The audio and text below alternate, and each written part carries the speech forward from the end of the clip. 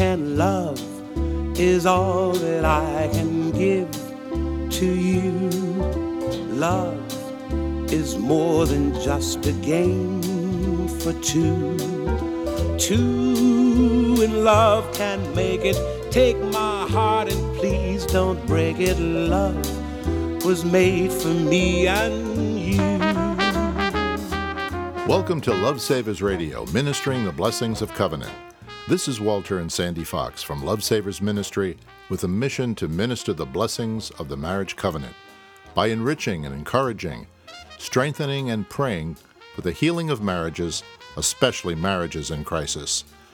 This program is sponsored by Living Water Church, located at 69 Industrial Road in Waynescott, under the leadership of Pastor Joe Kelly and his lovely wife, Margaret Kelly.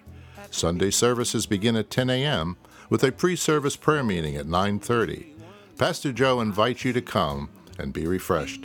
For more information, please call 631-537-2120. That's 631-537-2120. Our special guest today is Dr. Gary Chapman, the renowned author of the New York Times best-selling modern classic, The 5 Love Languages, a book that tells us how to express heartfelt commitment to your spouse. Dr. Chapman's book has sold over 8 million copies and has been translated into 49 languages. Dr. Chapman has a list of impressive degrees from very impressive schools and universities and has been directly involved in real-life family counseling for over 30 years. And his book, The 5 Love Languages, is a practical guide to navigating one's marriage with emotional intelligence by recognizing the ways that one feels and gives love and finding a spouse's love language. Dr. Chapman helps couples in identifying and understanding and speaking their spouse's primary love language. Marriage should be based on love, right?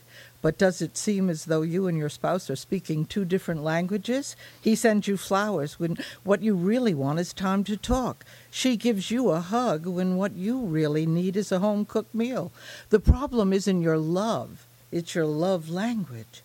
After so many decades of marital counseling, Dr. Chapman has found that there are 5 main love languages that address emotional love between spouses. And a spouse should discover which one is the primary language and the most important in filling your spouse's love tank, so to speak. Sandy, can you tell us what those 5 love languages are? Yes, the 5 love languages are quality time, words of affirmation, gifts, acts of service, physical touch. By learning the 5 love languages, you and your spouse will discover your unique languages and learn practical ways in truly loving each other. Dr. Chapman gives us secrets to love that last. He explains how we can meet each other's deep emotional need to feel loved. If we can learn that, and choose to do it, that's important, then the love we share will be exciting beyond anything we ever felt when we were infatuated. As you discover your own love language and that of your spouse, you will understand yourself better and hold a priceless advantage in the quest for love that lasts. That's what we're all looking for, a lifetime, by helping each other feel truly and deeply loved. You will be giving a gift that never fades away. Well, that sounds so tremendous, Sandy. Let's listen in to your talk with Dr. Chapman. Good morning, Sandy. How are you? Thank you so much for honoring us with your presence on Faith FM, reaching Eastern Long Island, including the Hamptons. Great. As you probably know, we do marriage seminars and workshops, and one of our seminar segments is expressions of love. And I have to confess, I tell personal stories based on the wisdom from your 5 languages of love. So I am especially grateful to you for that book. Would you tell us why you decided to write the 5 love languages? You know, Sandy, I had been counseling probably for 15 years before before I wrote that book. And I was hearing the same stories over and over and over in my counseling office, where one of them would say, I feel like they don't love me. And the other one would say, I don't understand that. I do this and this and this. Why don't they feel loved? So I knew there was a pattern to all of this, but I didn't know what it was. So what I did, I went through 12 years of notes that I made when I was counseling people and asked myself the question, when someone said in my office, I feel like my spouse doesn't love me, what did they want? What were they complaining about? And their answers fell into 5 categories, and I later called them the 5 love languages. So I started using that in my counseling, just sharing the idea that the husband and wife very likely has a different love language, and if you want to communicate emotionally, you have to learn to speak their language. And so when I shared that in counseling, couples got it, they went home, they tried it, and it changed the whole emotional climate of the marriage. And then I started using it in small groups, and the same thing happened. So probably 5 years after that, I thought, if I could put this in a book and write it in the language of the common person, leave out all the psychological jargon, I could help a lot of people that I would never have time to see in my office. So that's what motivated me to write the book, and it's been exciting to see how it's been used to help so many people connect and sometimes reconnect in the emotional climate of the marriage. Right. You talk about our love tanks. Could you explain that, please, what a love tank is? Yeah, I use that concept, like a gasoline tank in a car. When it's empty, the car's not going anywhere, okay? Right. And I like to picture inside of us that there's an emotional love tank. And when the love tank is empty, that is when you don't feel loved by your spouse, the world begins to look pretty dark. But when you do feel loved, when the love tank is full, life is beautiful. And you can solve the normal conflicts of life far better, far easier if the love tank is full. When the love tank is empty, all you can see are the negative things. And the conflicts seem so big that you feel like you can never solve them. But when you feel loved, you can solve conflicts and you can navigate the tough waters of life and you can have a great marriage. So I think this is one of the most fundamental issues in having a healthy marriage. I agree. Can you tell us a little about the in-love experience that you talk about in your book, and how does it affect people? Well, it's an absolutely incredibly wonderful experience. Let's face it, emotionally. Right. It's a super, super high. Right. I say it starts off with a little tingle, and the tingles kind of motivate you to go out and have a hamburger together. And every time you have a hamburger, it gets tinglier and tinglier, and finally, one night, one of you says, I think I could love you. Yeah. And if they say, what would be so bad about that? Wow, now you got it. And so the next time the moon is right, you're likely to say the words, I love you. And they say, I love you too. Right. It is a super, super high. You feel like you have met the one person that's going to make you happy forever. It's very difficult to see their flaws. In your mind, they're perfect. Now, your mother can see their flaws. Right. Your mother will say, honey, have you considered they haven't had a steady job in 5 years? Right. But you don't see that. That makes no difference to you. But here's the reality, Sandy. This is what a lot of people don't know. The average lifespan of the obsession is 2 years. Uh-huh. Some a little longer, some a little less. Average 2 years, and we come down off the high. Now, let's be glad we come down off the high, because if we didn't, you'd have to close down business, industry, church, education. You can't get anything done when you're in love, Being in love is sort of being insane. Yeah, it was like the comic book you see in the comic books. Wow, bang, pow. That's the way it was when I looked at Walter in his uniform, his Navy uniform Absolutely. Years ago. Right. But, we do come down off the high, and that's when we remember what our mother said. Yeah. And we start telling ourselves, Mother was right. He's lazy or whatever, Yeah. And we start seeing things about them we don't like. And then we try to discuss them, and we get into arguments. and we don't know how to solve the arguments. And after a while, we're thinking, I've made a big mistake. I've married the wrong person. Well, the reality is you married a human. Right. Humans think differently, and humans feel differently. Everybody has conflicts. But if you don't learn how to make the transition from the in-love experience to what I'm calling the much more intentional stage of a love relationship, and that is learning how to speak each other's love language. And you can keep emotional warmth alive if you speak the right language. But if you don't, if you're not aware of this, and you come down off the high, then you really start courting the idea that I've made a mistake. I should not have gotten into this marriage. And that's when people get the tingles for somebody else, and the whole thing starts over again. And they leave one person and go to the other person. Right. And what I'm saying is, we don't have to do that, because you bail ship here and go over there where you have a new tingle. It has a 2-year lifespan. You'll come down off the high, and then you'll be back in the real world over there. So let's face the real world where you are, and let's learn how to love each other in a meaningful way that keeps emotional love alive. Right. We understand that there are dialects in languages. What are some types of dialects of words of affirmation? Well, it's very similar, Sandy, to spoken language. Everyone grows up speaking a language with a dialect. I grew up, for example, speaking English Southern style, okay? Right. But everyone grows up speaking a language with a dialect. And there are a lot of dialects in the English language. And there's also a lot of dialects in the 5 love languages. So words of affirmation, for example, that might involve what we would call words of praise, in which you're praising them for something they did. Yes. Really, really appreciate this meal. Man, this is wonderful. This is better than Mama did, Yes. Giving them words of praise for something they've done. But another dialect is to focus on their personality. One of the things that I really like about you is you are so optimistic.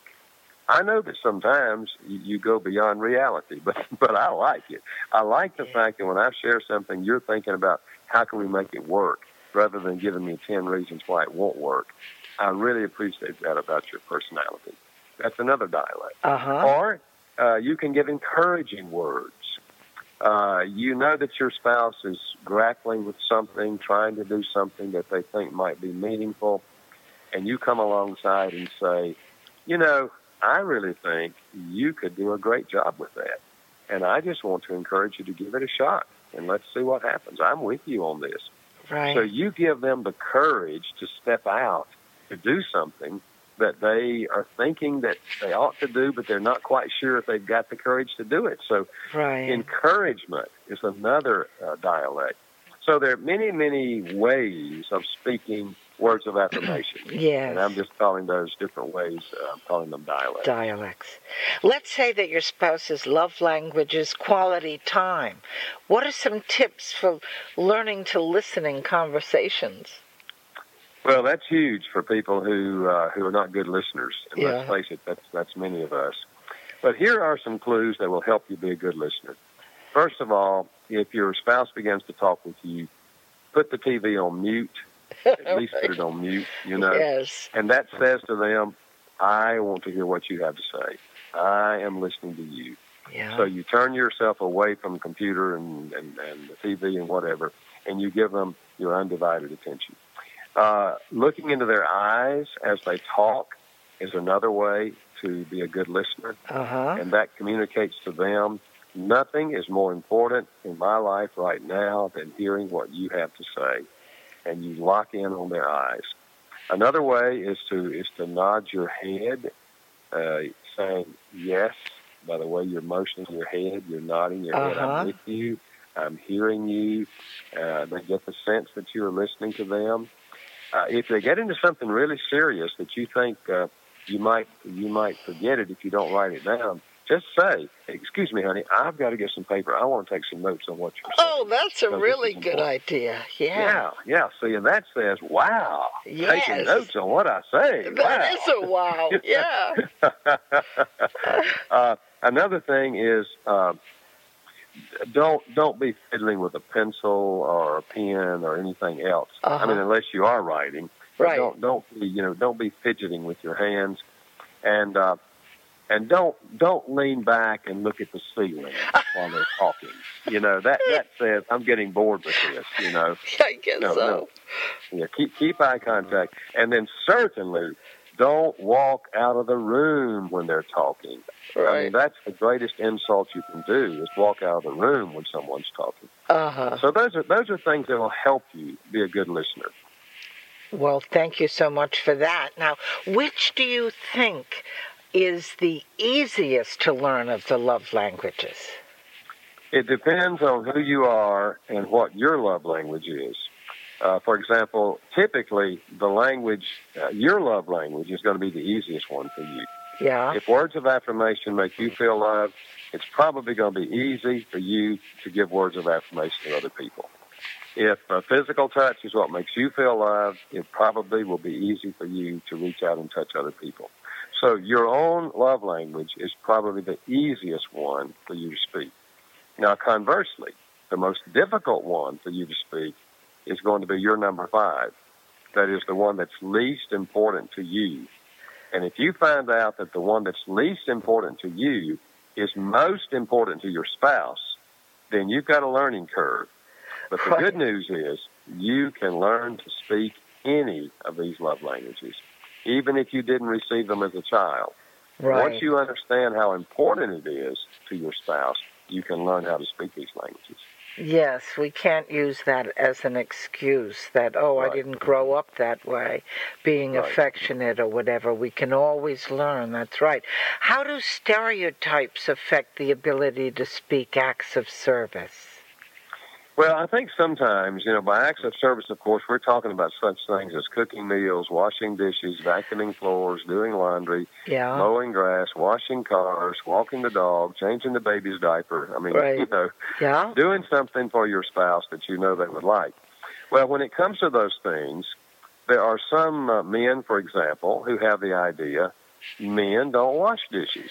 Right. And that was the stereotype. They grew up, the wife, the mother, the daughter did Yeah. the dishes. And so men don't do dishes. Yeah. Or men don't vacuum floors. Right. Or sometimes women grew up with the idea that women don't wash cars or women don't Right. mow grass. So we can be stereotyped on both sides.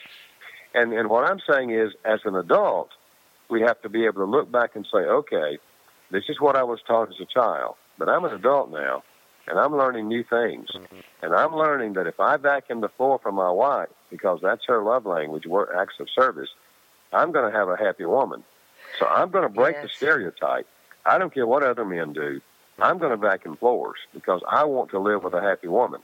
Yes. So, we have to go against the stereotype sometimes if we find out that our spouse's love language is acts of service and the things they want us to do may not fit the mold of the stereotype. It's time to break the mold and learn how to love your spouse. Right. What do you mean when you say all touches are not created equal? And what do you mean when you say physical touch can make or break a relationship? Yeah. Well, we've long known that physical touch is a powerful communicator. Right. Emotionally. That's why we pick up babies, for example, and hold Right. them and kiss them and cuddle them. And long before the baby understands the meaning of the word love, the baby feels love by physical touch. So in a marriage, we're talking about such things as holding hands and kissing and embracing and the whole sexual part of the marriage, and arm around the shoulder, or driving down the road, you put your hand on their leg, just, touches, Right. affirming touches. Yes. And the reason I say that not all touches are created equal, a touch that might be meaningful to one person will not necessarily be meaningful to another person. For example, husbands may be in a habit of giving people high fives, okay? Right. So at work, they're always giving people high fives whenever Right. something good happens. So they come home, and something happens good with their wife. She does something that's really good, and he gives her a high five, and, Right. and she, what are you doing? I mean, Right. that touch just doesn't communicate to her. It's just not meaningful to her. Yes.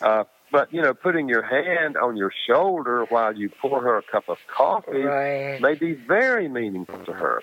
So what we have to find out with all these languages is what dialects within that particular language are meaningful to my spouse, because I don't want to irritate them. I want to love them.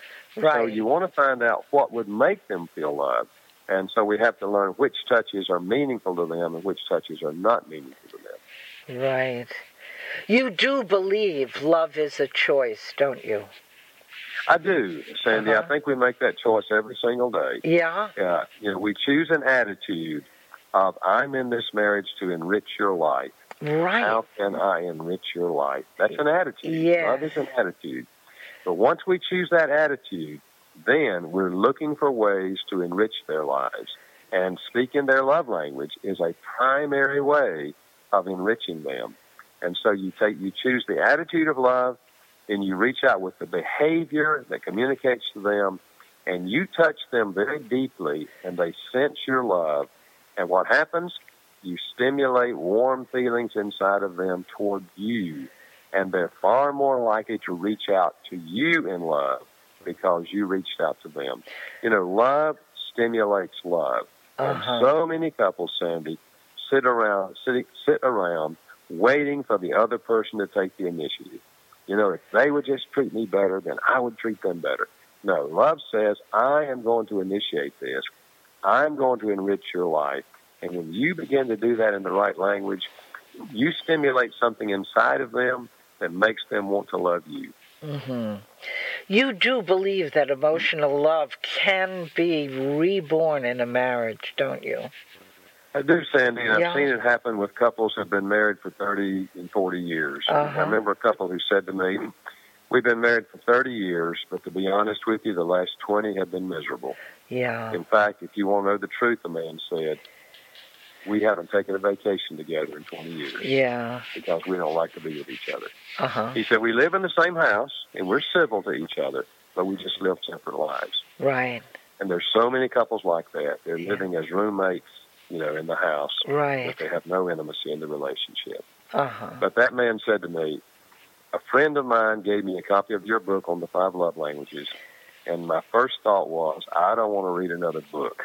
Right. But I picked it up and started reading it about 9 o'clock one night, and I didn't put it down until I finished it. He said it was 3 a.m. in the morning. Right. And I finished your book, and I thought, man, if I had known this 20 years ago, my marriage would have been totally different. Yeah. So he said, I gave the book to my wife and asked her to read it and tell me what she thought.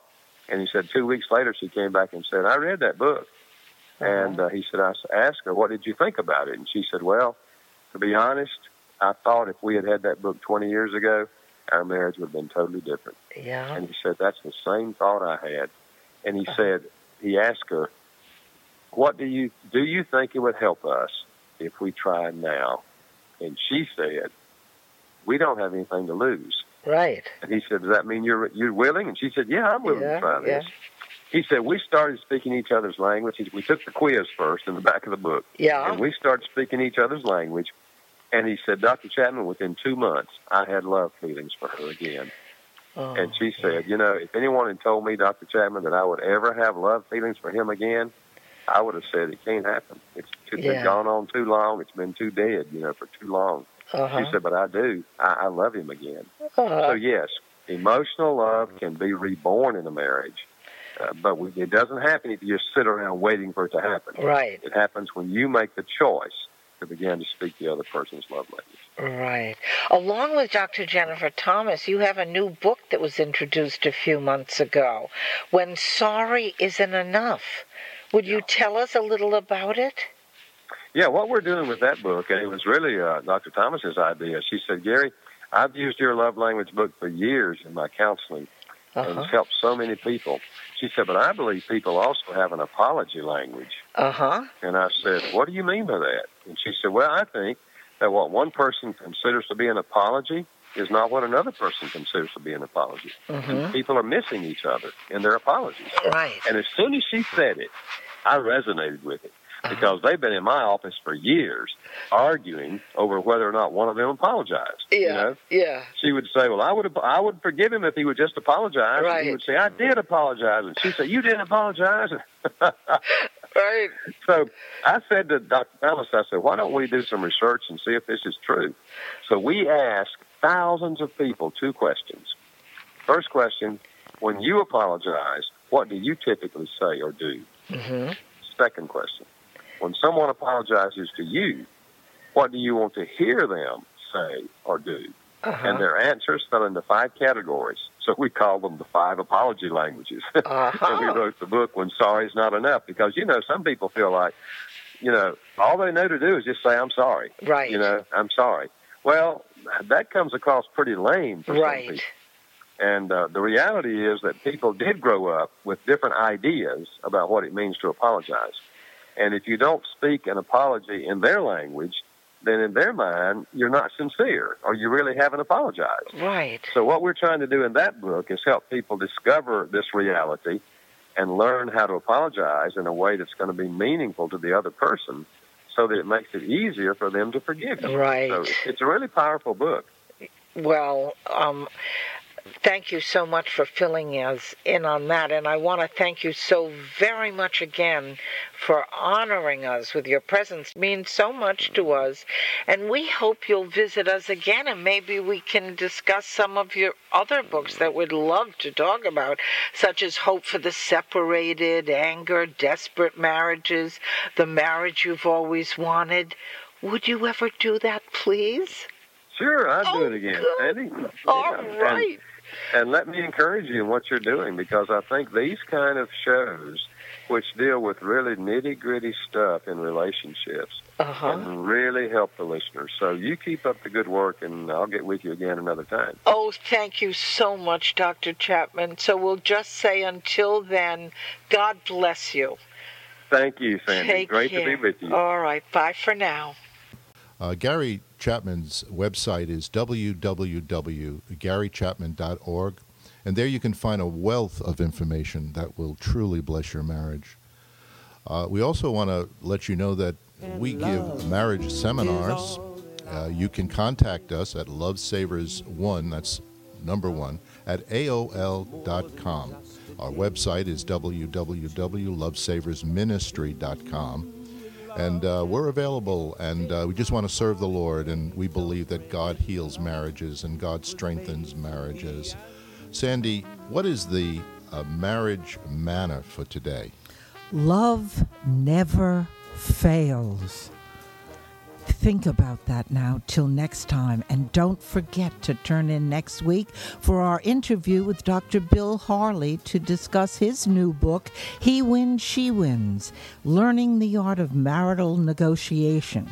Until then, goodbye and God bless. L is for the way you look at me. O is for the only one I see.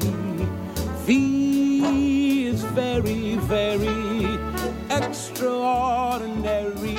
E is even more than anyone that you adore can love. Is all that